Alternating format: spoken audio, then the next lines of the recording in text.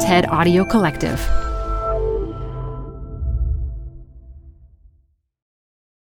Hi, I'm Debbie Millman.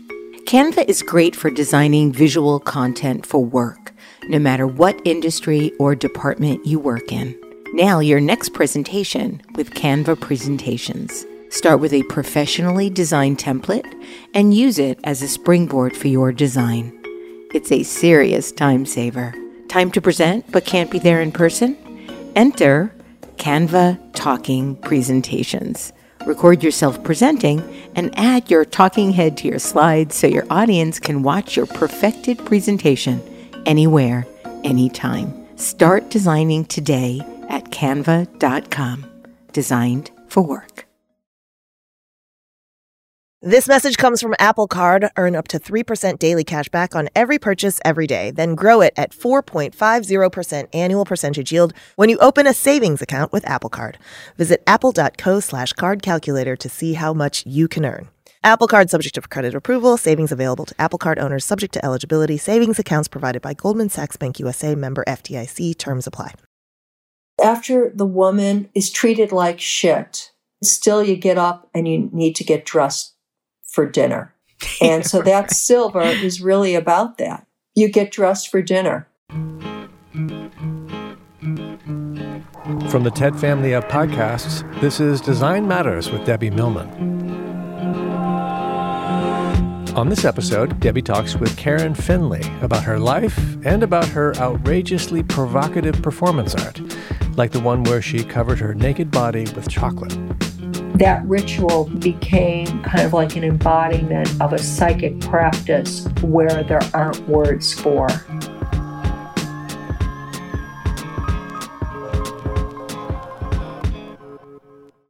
Creators, it's never been easier to build an audience and grow your business. And now you can do it all for free. ConvertKit's free plan can help you turn your passions into a full-time career by growing your fan base, promoting your work, and building a meaningful relationship with your audience. Now you can share your work with your fans by building a custom landing page in minutes, which can showcase your work and upcoming projects. And ConvertKit's email designer helps you create beautiful, simple emails that can help turn your casual audience into true fans. Writing professional and personalized emails about your work and process will allow you to meaningfully connect with your audience. ConvertKit will help you earn a living by doing what you love with tools to help promote your work, sell products, and announce new projects to your fans. Go to convertkit.com/Design Matters to sign up for a free account and find your audience faster. Most political art doesn't change much. Occasionally, though, art becomes the cutting edge of political activism. Karen Finley has spent her career on and even over that edge. Her boundary-shattering performance art, her searing readings and recordings, her incisive visual art, and her many books have been getting people talking about equality, sexuality, sexism, and violence for many decades. She joins me today to talk about her long and provocative career. Karen Finley, welcome to Design Matters. It's lovely to be here. Thank you for inviting me. Karen, my first question to you is something I just learned about you. Is it true you started a group called Artists Anonymous? Yes, I have. Yes, and we still meet. Yes. And I understand pre-COVID, you'd meet at the Museum of Arts and Design in New York City to talk about artistic issues and concerns. And you also have a 13-step program. Can you talk about some of the steps? Well, the program for us started at Museum of Art and Design, but it meets at libraries or at other places and has met in other parts of the country pre-COVID. We have been doing some meetings online, but I do have 13 steps. And the first step is admitted that we were addicted to art, that I'm addicted to art, and that our life became unmanageable because of art. And is sort of, a humorous, but also a very serious fellowship for people that are stigmatized by the art world. Women, people of color, queer people that really feel that they're not part of the mainstream art opportunities. You were born in Chicago, the oldest of 6 children. You were raised in Evanston, Illinois, and you've described your upbringing like growing up in a John Irving novel. In what way? Well, I think that it was a family that was very involved in the arts, in politics, and everyone was very involved in different interests, and that was supported. And it wasn't a town of where Northwestern is. So education was a focus, research, any types of interest. But there's also, I don't know if it would be John Irving, but there was also trauma in my family. My father committed suicide, and there were different issues that went on, as in many families. And I also grew up during the era of the 60s and 70s. Your dad was a jazz drummer who also sold vacuum cleaners, and your mom ran a sewing business out of your house. So did mine, by the way. She advertised in the Penny Saver on Long Island. Your mom was also a member of the Jungian Institute, and you've said that to her, dreams were more important than even having food on the table. Do you mean sleep dreams or dreams of the future? I think I mean about in terms of the nourishment. My mother was very interested in divination. She had learned all the divination arts from her mother, so that within that world, or you're not always having to be thinking about the practicals. But my mother was also a very practical woman too, and she also worked in an insurance company as well, and she was a vice president of that company. So yes, she did start in doing sewing, and my grandmother also was a tailor. And I still have that sewing machine. I keep that sewing machine nearby me. And my father, yes, he was involved in jazz early on. He also then, I think, left that business because I think of drugs, and he then went into sales. But he carried that. Music was part of my life growing up.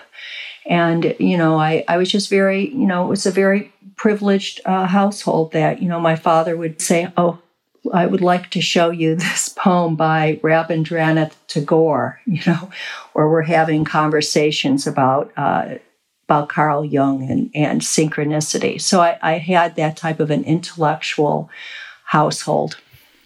You've talked about how your mother's creative talents were considered to be just as important as your father's, and you began drawing when you were about 2 years old and started performing by 12. You joined the Chicago Art Institute's Young Artist Program when you were 12, and I read that when you first visited the Art Institute and were perusing the collection, you thought that the artists Joan Miro and Jean Dubuffet were women. Yes. How did you find out otherwise? Probably when I started taking French, and then all of a sudden it dawned on me, but yeah. And I think, you know what, I think that no one ever, I just assumed that they were women. And I think it's good I did, because I think probably in the museum there's Georgia O'Keeffe and Mary Cassatt. And that would probably have been it at that time. The first public performance that you gave, I believe, was actually in the cafeteria of the Art Institute of Chicago. Oh. Can you talk about what that was? This is in high school. I did a performance with music.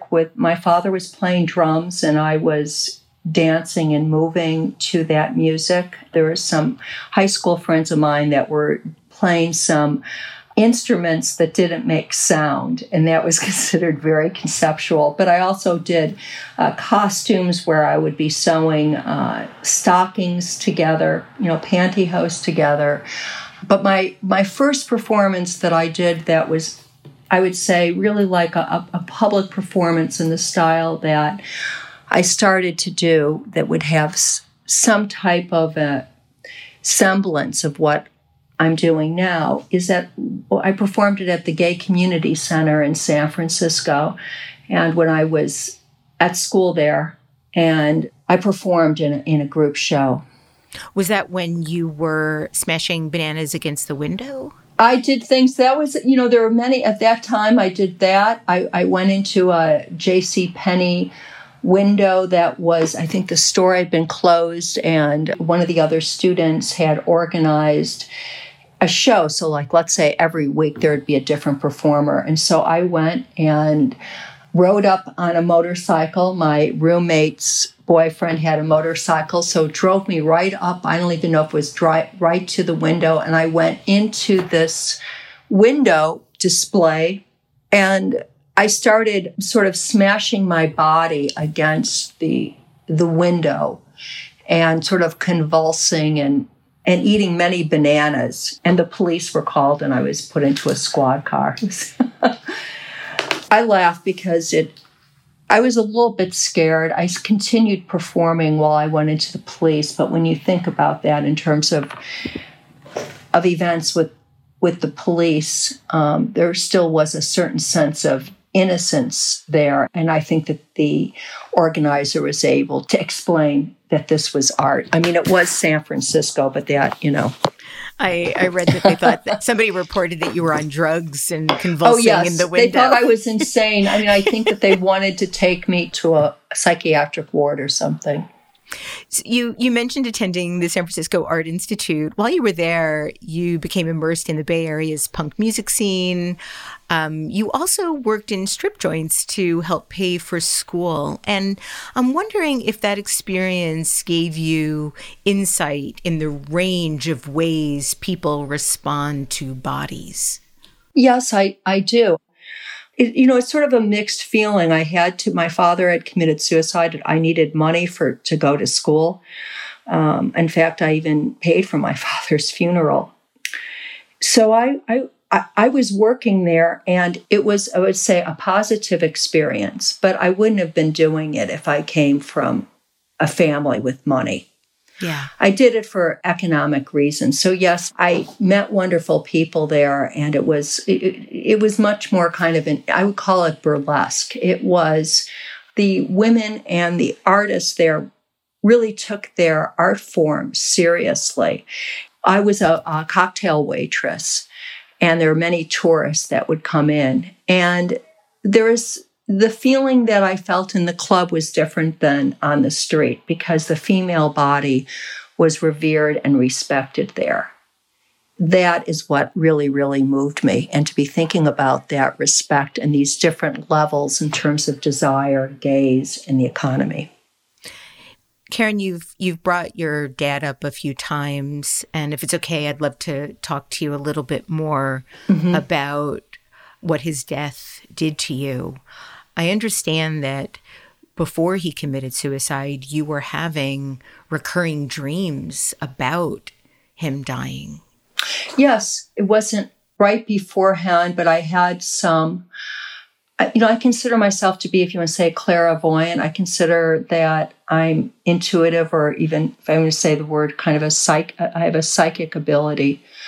But yes, I did have dreams earlier, and I actually told him about it and the events that happened at the dream. And also I was at my family's psychic at the time that my father committed suicide. And she did not know why I was there, but she told me exactly what was going to happen when I got home. She closed the business and she poured me a drink, and she then told me the events that were to happen. Not that he had committed suicide, but just all of the events that were to happen, and it did happen.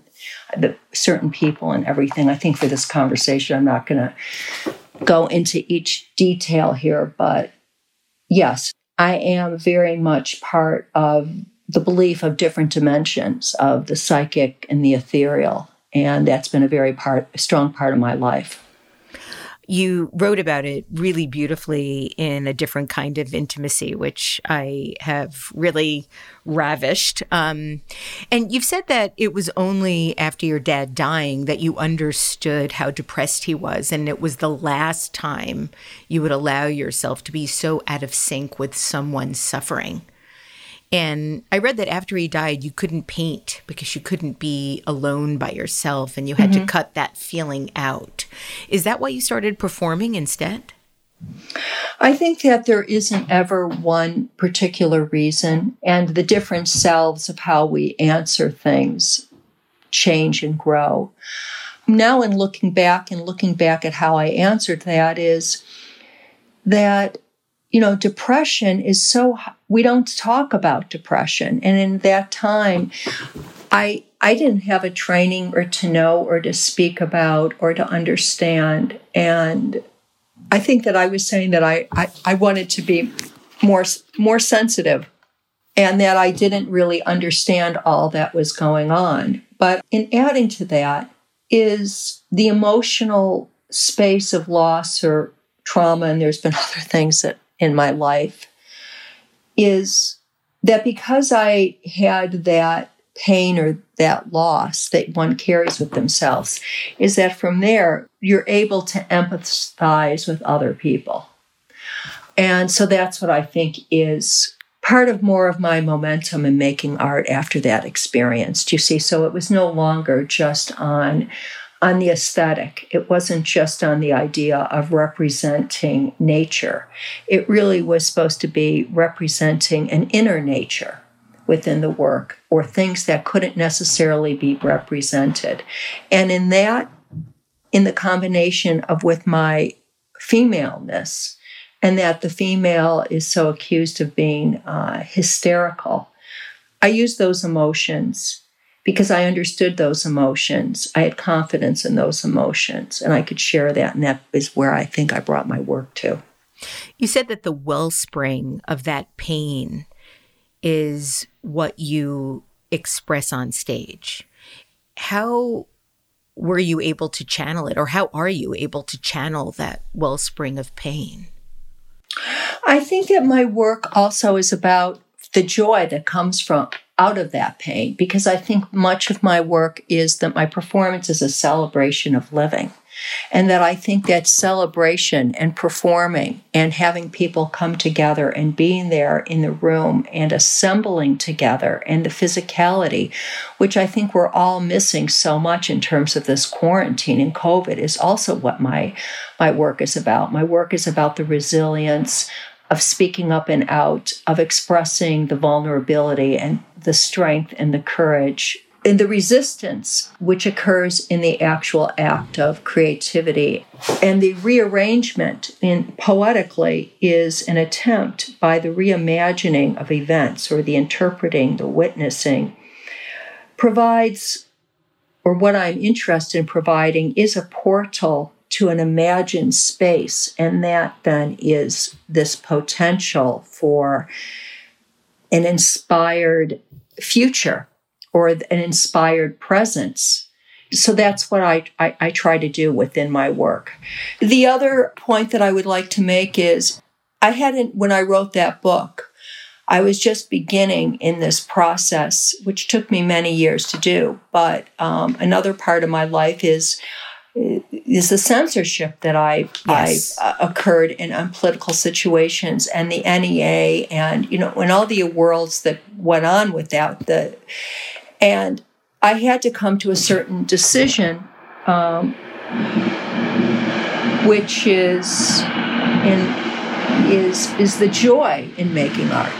The joy, the joy actually right now here in this opportunity to be here with you, Debbie, how joyous this is that we both came into New York at the same time. We've really been trying to organize here, doing this during quarantine. We have a new administration.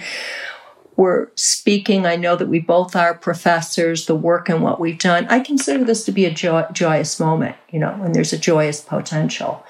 And so that is something also that I intentionally carry with me as a space of resistance, to be joyous despite whatever administration or dictator or authoritarian regime is there. Yeah, I want to talk a bit about the issues that you've had with censorship, and I'm going to get to that really soon. But I want to talk for a moment about the work you did before you came to New York.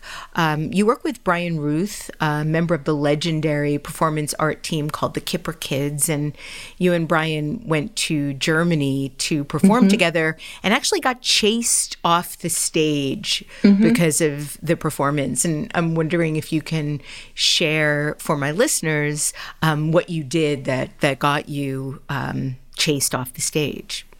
Well, and Brian's name was Brian Routh, and later was like Mouth. In fact, we actually even did a performance, Mr. and Mrs. Mouth. But the Kipper Kids was an extraordinary performance duo that performed usually without like a specific language, and there was like a clowning and avant-garde clowning approach. And what we did in Germany at a theater, the World Festival, basically what we were doing is performing as Hitler and Eva Braun, and we also started performing as dogs.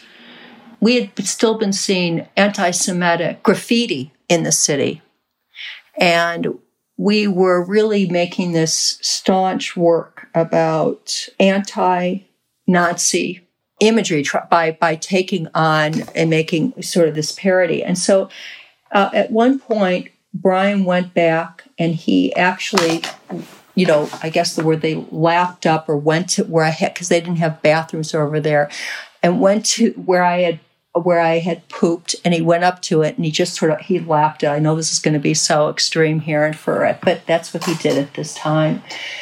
And we then were, I guess beforehand, we were sniffing each other's bums. And that is actually, they could have really cared less about poop.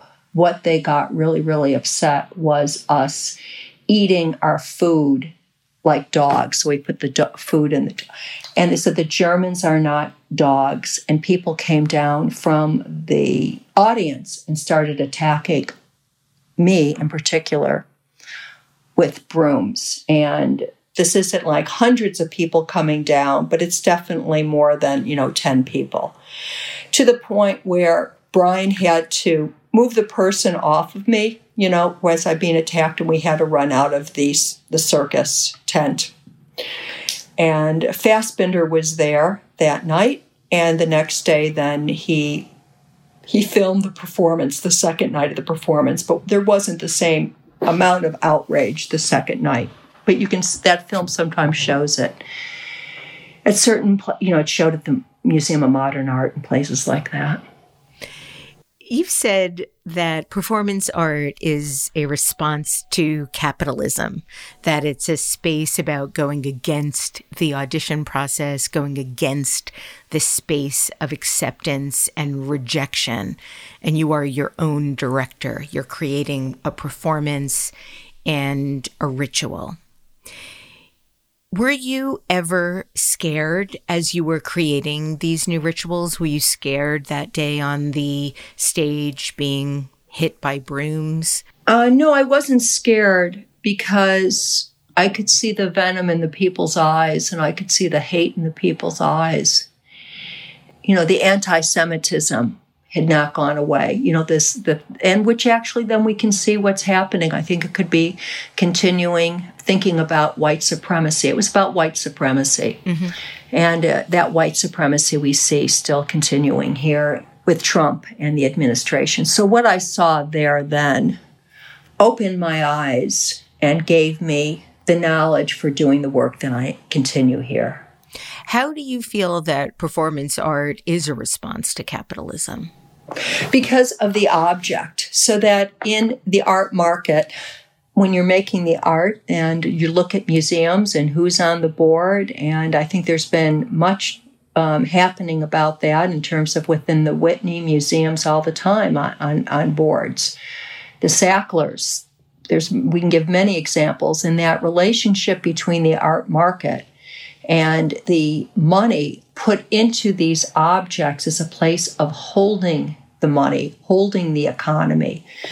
When you don't have the object, but yet it's an art and it's an experience, and you can't then be bought or collected in that same way. It's subverting a system. It's subverting the art market.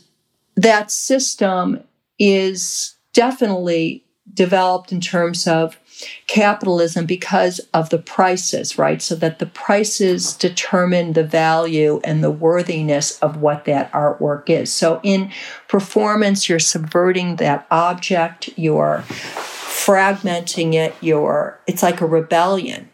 That was something that was important to me, of coming from the background that I do, from a working class. And that's the reason why I have such a strong belief in terms of public funding for the arts, so that the arts aren't just funded by those who have money, and that there can be art making and art appreciation that isn't solely dependent on inherited wealth or a certain profit or a marketability. That market is there, but it's not the only market. You moved to New York City in 1983 and began working in clubs like Danceteria, performing at venues including PS 122, which is now Performance Space New York, Franklin Furnace. How did you get your first gigs? Well, it's all about who you know and friends and doing things, right? So I think in New York, they're nonprofit. That's why I came to New York, because there is an economy of the arts. So I am part of that economy, which is the nonprofit economy, because we have a strong state support system for supporting the arts. The New York Foundation for the Arts, the New York City supports the arts, and that's why I live in this state. I'm very proud to live here in the way how the arts are supported. So some of them were nonprofit spaces, but then many New Yorkers, young people, were coming into New York, and it was just post the collapse of New York City with the bankruptcy, so you could find buildings for nothing. There's been so much written about that. And so people would get storefronts or get places, and you would just do a show. If you had 4 people come, you're happy. 14 people would come to it. That was a success. So that's the way how it happened. We're excited to do things. This is before Facebook. You would make a little poster. You would invite a few friends, and you would do it in your living room. You'd do it on a street, and it was a lot of fun. And it's still a lot of fun to put on a show. It's still a lot of fun to be around people making art together and to be part of a community. You wrote and performed I'm an Ass Man in 1984. The title piece was performed in a man voice about to rape a woman on the subway. Another piece is titled Mr. Hirsch, and you performed it in the voice of a small girl who was forced to perform oral sex on her friend's father. One of your most famous pieces from that time is titled Yams Up My Granny's Ass, which you performed in the voice of a drug addict who celebrates Thanksgiving by abusing his grandmother. And you did this while dumping canned yams over your naked backside. One of the things that I've always wanted to ask you, Karen, is you seem to be really comfortable in your own skin, whether it be stripping or doing burlesque through college, or performing with your body in some type of nudity. Have you ever felt insecure about being so physically vulnerable in this way? I think that I would feel vulnerable about it now, because at that time you have to be looking at that my body, my whiteness, my femme presentation of my gender, the way that I presented myself. My body was the prized possession in terms of, male desire, right? So in that way, that's where that's what I was doing. That's what I was presenting within that space. So I hear what you're saying, and so that is a very, very interesting question. I'm going to think about that further. It's also interesting to be thinking about the woman's body than at, my age, right, about in that representation. But I think that my work really wasn't necessarily about completely nudity, and I have to think about it. It was about, at that time, of me claiming, and I think at my age and events that had happened to me, and just being, this is before Me Too movement, Yes. It was my form of Me Too. It was my way to articulate so many times for when I say sisters, not being able to have that space. And so I wanted to take that on. Hi, I'm Debbie Millman. Canva is great for designing visual content for work, no matter what industry or department you work in. Now your next presentation with Canva Presentations. Start with a professionally designed template and use it as a springboard for your design. It's a serious time saver. Time to present but can't be there in person? Enter Canva Talking Presentations. Record yourself presenting and add your talking head to your slides so your audience can watch your perfected presentation anywhere, anytime. Start designing today at canva.com. Designed for work. You're growing a business and you can't afford to slow down. If anything, you could probably use a few more hours in the day. That's why the most successful growing businesses are working together in Slack. Slack is where work happens, with all your people, data, and information in one AI-powered place. Start a call instantly in huddles and ditch cumbersome calendar invites. Or build an automation with Workflow Builder to take routine tasks off your plate, no coding required. Grow your business in Slack. Visit slack.com to get started.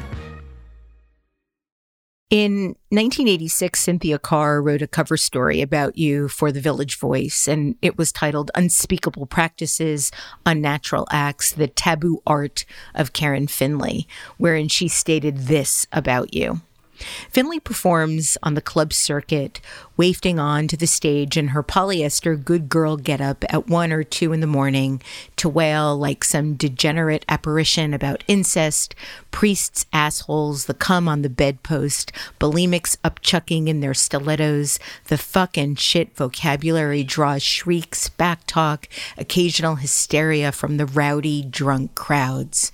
Her monologues are obscenity in its purest form, never just a litany of 4-letter expletives, but an attempt to express emotions for which there are perhaps no words, an attempt to approach the unspeakable.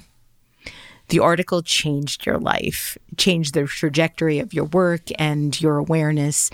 Before we talk about Pete Hamill's response, also in The Village Voice, how did you feel about what Cynthia wrote?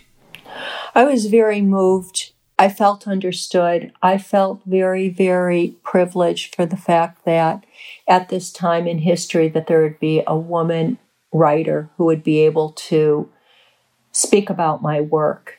And I knew that this was something that was very new and that she had, women editors.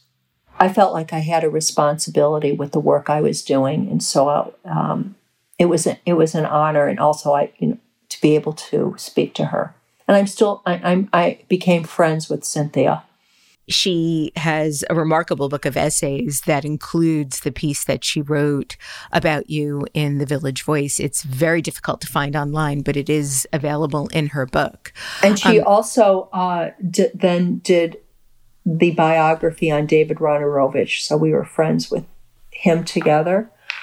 And so she's had a very illustrious career. I think that one of the most remarkable things that she wrote about your work, which really led me to believe that she totally got what you were trying to do, was she wrote that your work moves beyond rage to the trigger for that rage. Would you say that that's accurate? I think that's very powerful and transformative. I mean, that's what I'm trying to get into some spaces like that, yes. And I think it had something to do with the time when I was doing it as well. I don't know if that would have that same resonance now, but in that particular time, it really resonated.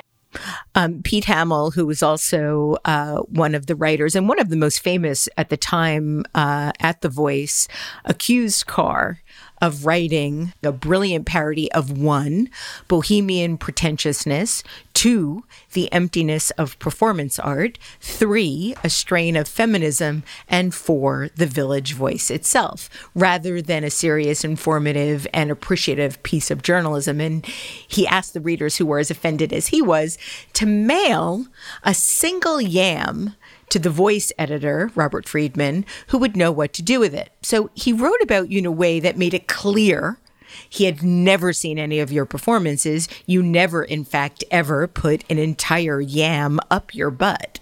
Mm-hmm. And that's followed you around for your entire career. What did you make of his article at the time?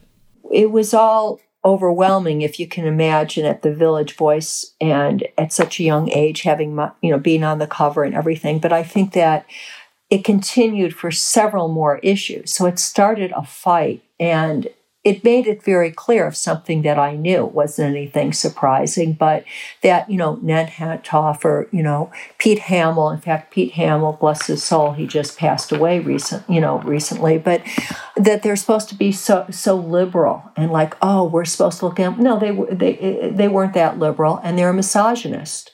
And I also felt that it was very homophobic, too. Mm. And the way to get back at me was then to have this certain kind of sexual act of putting the yam, which my performance wasn't even about that. It was this, tinned, yes. But he then escalated this performance to fit a certain kind of a sexual act that then would be in a way of ridicule or to demean or to shame or to undermine or to neutralize anything that I was doing. But more so, it was an attack to Cynthia Carr and then to her editor. So it was very misogynistic. It was very hateful. But she continued on, and it was the beginning. When you have friends like that, who needs enemies? Right. And so that's what, that's what it was. They're supposed to be so liberal and they're supposed to be so incredible. And, Pete Hamill actually, he went out with Jackie and all these things going on. And as Joe Biden says, shut up.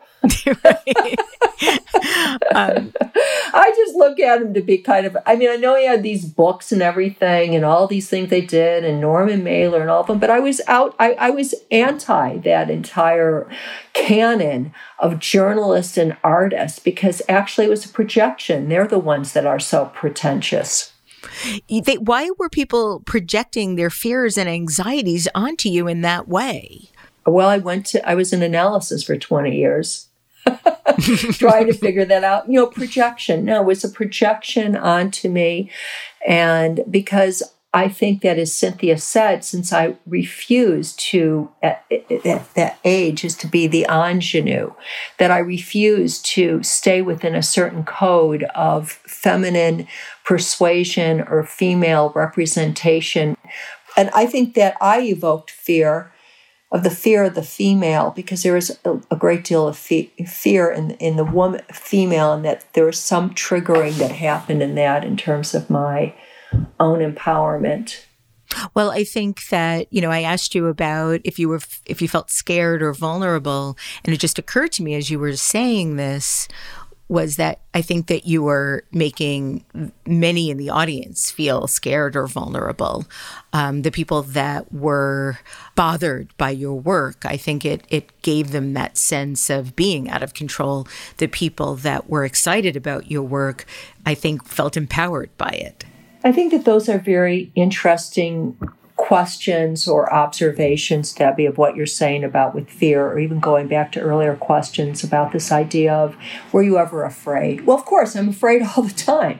A woman is afraid in every elevator, every alley, every time she opens up a door, goes into her car, goes in her own house, her room, her job. You're afraid, but you live with that fear.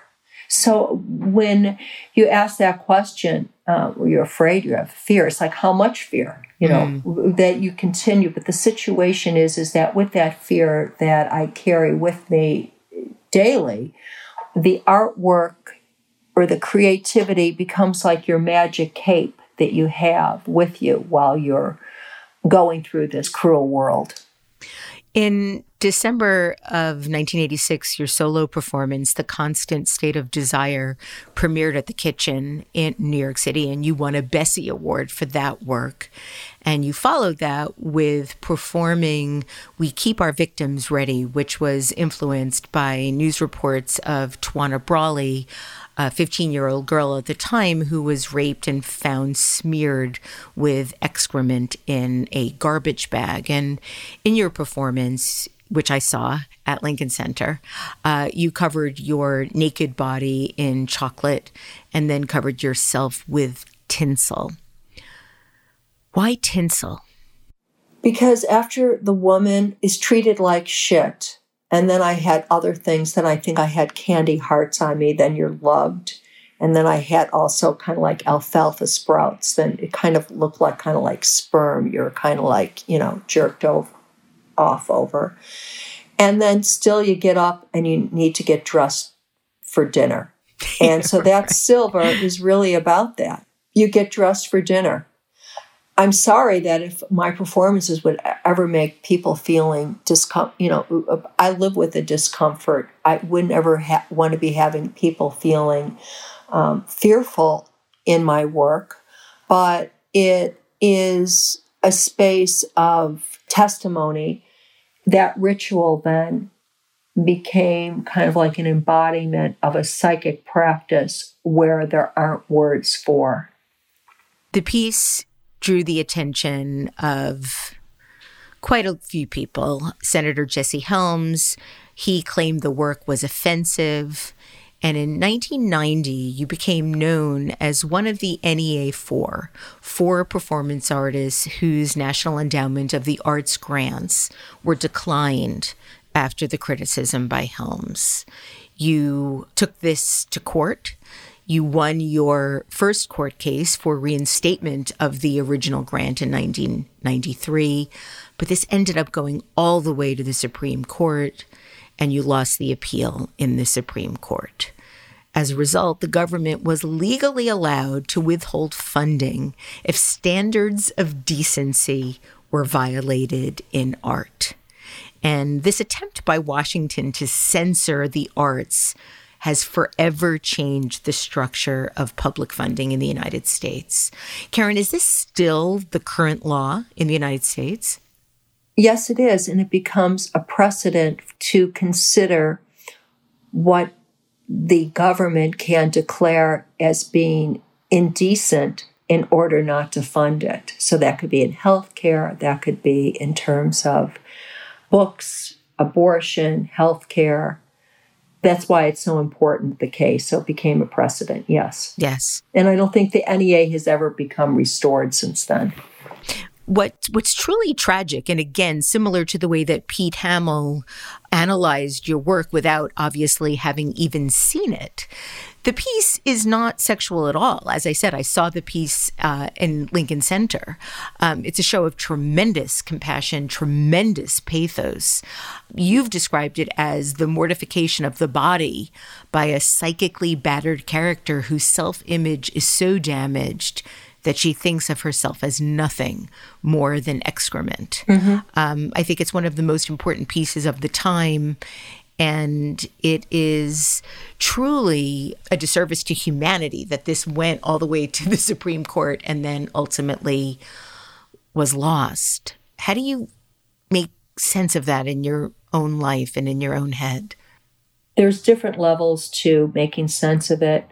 And there is no not making sense of it. It's law. And I think everyone gets so excited about Ruth Bader Ginsburg, but, she voted against the NEA. There's only one person who voted for the case. Was that David Souter? Yes. Yeah.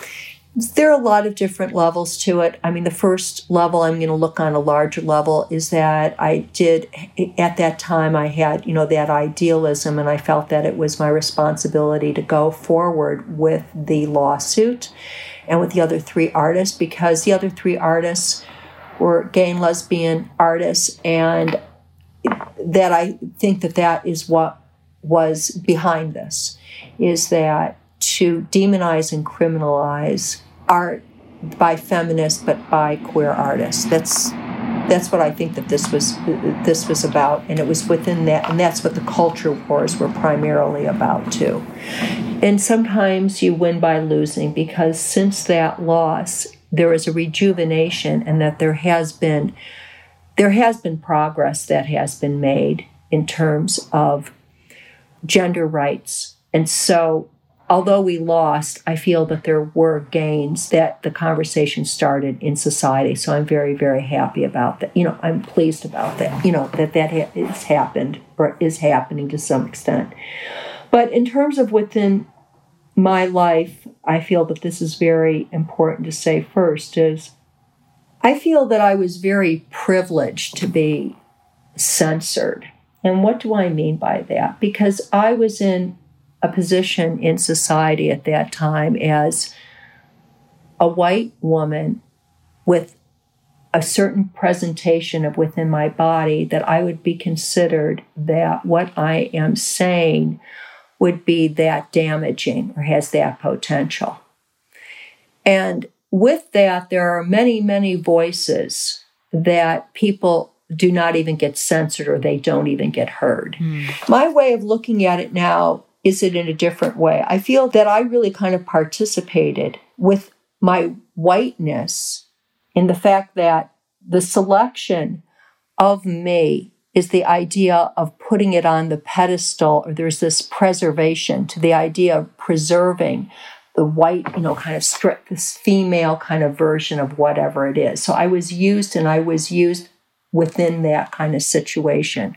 And I also feel that I was part of a movement of many boomers who went into areas, neighborhoods such as the East Village, and gentrified these neighborhoods, and then basically built on neighborhoods mostly of color. And then I speak casually about the art market, but I did profit from it. I mean, there has to be some accountability to it, is that I have profited. I am in an art market. It might not be an art market in the millions, but there is whether it's a celebrity, a profile, or that the work that I was doing would have a value, that to a point where President Bush would have to have power breakfast to discuss my work, or that Jesse Helms would have to be discussing my work. So that's where I've changed in looking back in this experience. At the time, though, it affected your career. I know that the Whitney Museum of Art canceled one of your shows. People were scared about what it meant to work with you, but you never, ever dulled down your work. You never changed your approach. Was it ever something that you considered? Were you ever rethinking how you might work? Was there anything that you felt like doing but felt it might be too much of a taboo? I was sad. I was bitter. I didn't know where I was going to work. I was very lucky. I was working in California, and I realized that I didn't think that my future, my personality, to go into the Hollywood way. I just thought that I would go into education. I wanted to continue making work. And then I had to go, as I said earlier, back into the joy of making art. I realized that I had accomplished one step, and just to continue making the art, and in some ways taking out those opportunities that were based on a validation, on institutional acceptance, really is what my work was never about. So, I mean, it took me a little bit of time, but, I'm not Frank Stella. I'm just not one of these artists where I'm churning it out and it's the same thing going on.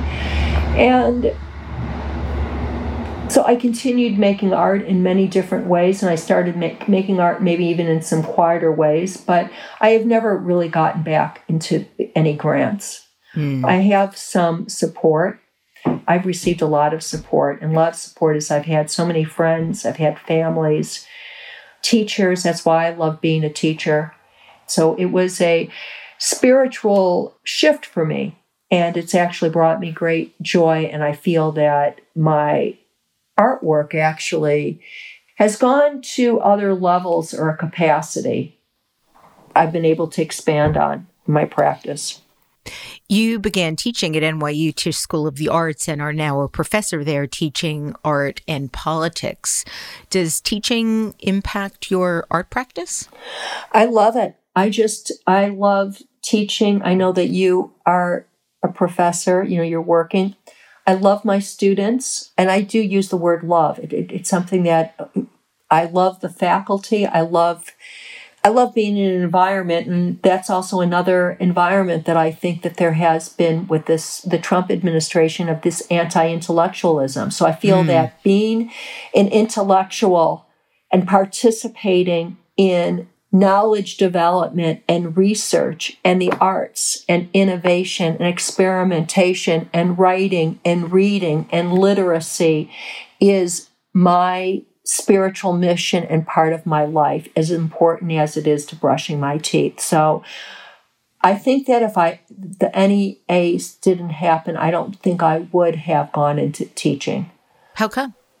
Because I would have continued with this monetarily. I was living off of my work. I would have become more, I would say, narcissistic, but just all about me. And I've learned a lot and I've developed. And so I feel very grateful for this opportunity. You've been working on performance art, sculpture. You've been continuously mounting exhibitions all over the world over the past 2 decades. And I'd love to talk to you about several newer works. One in particular that I really loved. In 2013, the New Museum in New York City presented your show Sext Me If You Can, which was a personal performance that took place in the public lobby of the museum. And the exhibit blurred the lines between art and commerce and popular culture and private behavior, taboos and sexuality, and allowed participants in the show or participants at the museum to purchase a drawing that you created of a photographic image that they sexted to you from a private room in the museum. What was that like for you? Oh, it was a lot of fun. I guess wonderful. You saw a lot of different kinds of photography. It's a wonderful project. I still was doing it this past year in Los Angeles. And I have done this project all over the world. I've done it in Serbia. I've done it in Croatia. I've done it in Australia. It is a project that I started because of the shaming towards sexting, and in particular with, high school students, or there is that horrible shaming of a high school. Actually, he was a college student, and he had a webcam up, and he was having sex, and he went and he committed suicide. Yeah. The work is really grounded in removing the shaming towards sexual acts or sexuality, or being found out in the secrecy. And so that's what the work is about. So in this exhibition or in this process, people sext me, but sometimes they're not. It's about intimacy. It's about seeing and witnessing. It's for me looking at them without any judgment, with acceptance. And then I representing those images or words into an artwork as a sacred space in this oval. And so that's what the piece is about. It was fun because people, when they're doing it, they're happy. And so I really enjoy looking at the human body, and I enjoy life drawing. That's what I was trained as an artist to do. Full disclosure, not all the texts were photographic sexts. Karen, I actually participated in the endeavor as one of the patrons. Oh, wow, that's so nice. Oh, I'm so glad. I wish you could show me which one it was. I'm going to. Oh, God, I love that. Oh, wow. So listeners, I'm sorry that you're not able to see it. I will post a picture of this with the podcast. So I went into the room. I didn't want to do a sext because that's not why I was there. Yeah. I was there really to have an engagement with you as a fan. And so I texted you a photograph of my face with my eyes closed, which I think at the time for me in 2013 was really still a time when I was just managing a lot of my own shame about my childhood and my background. And you drew me quite accurately, without having any other correspondence other than these texts. You drew me with 3 mouths. And I felt like you understood just sort of, I just magically, that I sometimes felt like I had a lot to say and wanted to say a lot of things, but was too afraid to, which I've since really dealt with in my life quite a lot. At the time, I wasn't able to, and it was just really an incredible experience. So I just wanted to share that with you. Oh, that is one of the most beautiful things to hear, because, oh, how beautiful. How gentle. I wanted the experiences were to be gentle experiences, because they're encounters, because sexting or in sexuality or in intimacy, that is also a part about it too, right? In that moment and scene and the intimacy. Oh, that is so beautiful. And, it's interesting because yesterday I was doing some artwork, and I was actually looking at some of those colors and thinking about it and meditating on those colors that are in your painting. So could I look at that again? I was looking at sort of this steel gray, and then also within, do you see, because there's like a grayness in that. Yes. And I was spending time with that last night and thinking about that and the power within, the grayness. Yeah, this is one of my prized possessions. Oh, I'm so glad. That's so nice. I also want to talk to you about your latest book, which is called Grabbing Pussy. It's an experimental book. It contains letters, prose, poetry, even word games. And I understand you started it before the 2016 election as you were investigating neoliberalism, police brutality, Black Lives Matter, and society's response to whiteness, which dovetails into what you were saying about your own experience back in the 90s with your whiteness. You've said that Grabbing Pussy is about action and about physical assault. And I'm wondering if you can elaborate and talk a little bit about in what way it is about action and physical assault. Well, the book began when I was exploring the spaces of gratitude, or women's response to, apologies, gratitude, and that submissiveness and that expectation. So that's what I was interested in. And looking at the imaginary beings of unicorns or mythologies of whiteness in imaginary beings.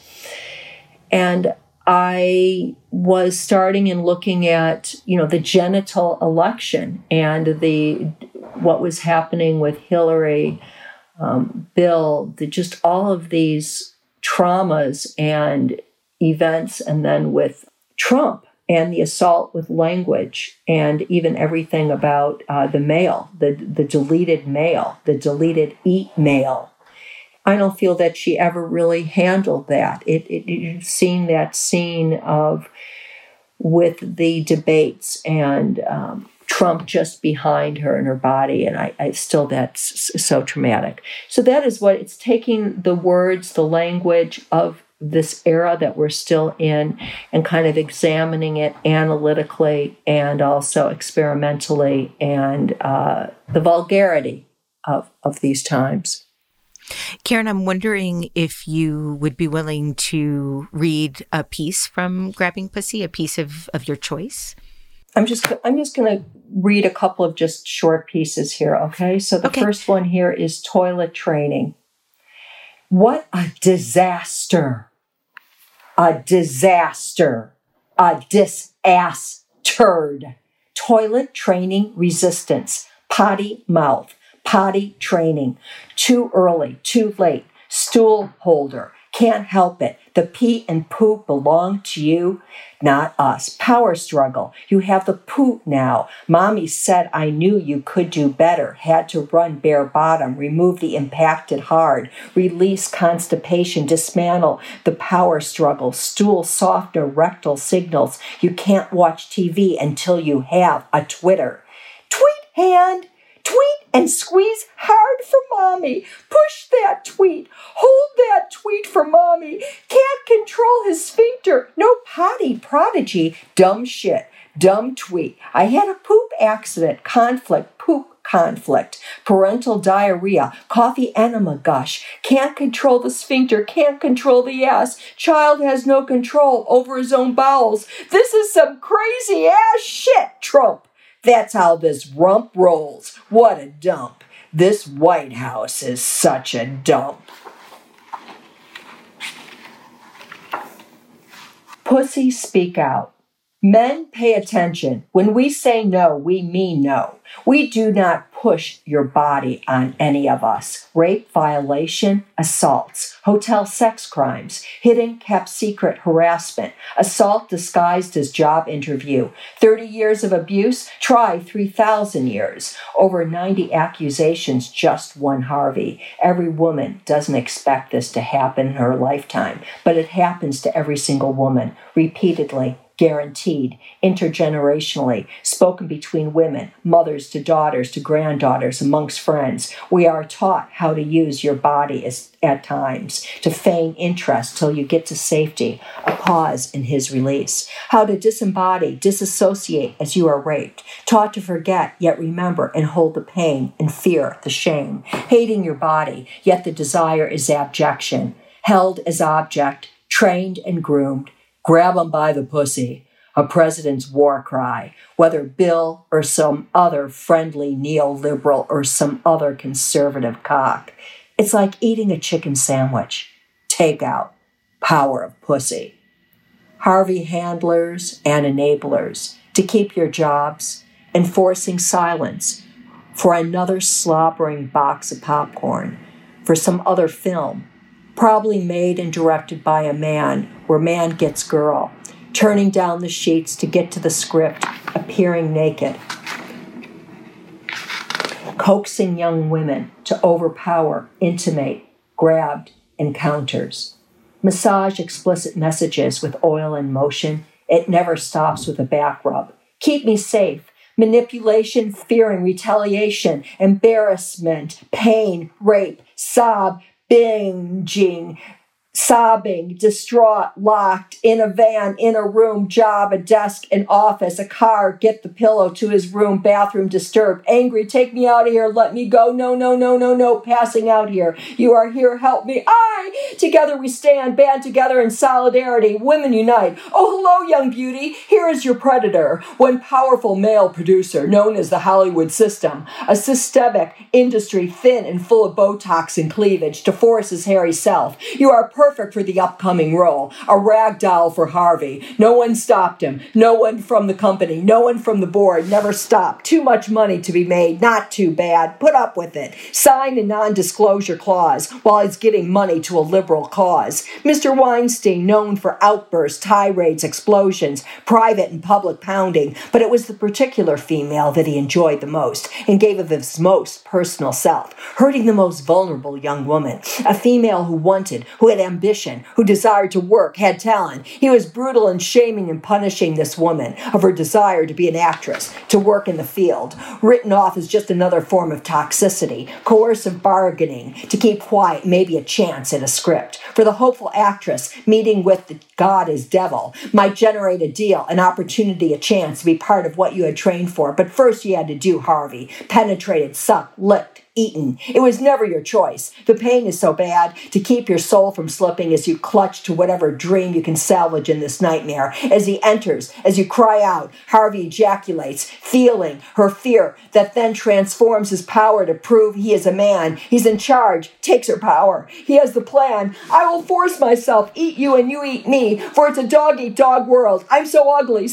but you'll eat this ugly. Ram it down your throat. You won't have anything like me. There is no way out. There is only a way in. I despise women. I hate women, for I want them, and I am so ugly that I can only force myself on them for fear of rejection. They only want one thing. They are actress whores. And all this to make a moving image where we all sit in a darkened theater, together in the dark, left alone, survivors, left in the dark. Oh, that's entertainment. It's not just the ravishing actress on stage or screen, for it's in all walks of life and career. A woman poses a risk to herself. Her body is dangerous, a potential target of attack. She presents by her presence at all times, everywhere and anywhere.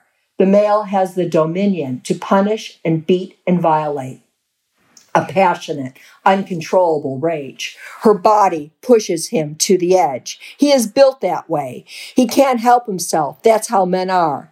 We know your life, your body has value, women. You speak truth. You aren't lying. You aren't bringing this on. You didn't dress this way. You weren't expecting this. Wherever you work and live, whatever you do, whoever you are, women unite. We won't stand to be raped, groped, abused, mocked, and violated. Women, girls, females, identified trans people deserve to be treated with dignity. Your body is yours. Respect our body. This body is mine. It is not here for you.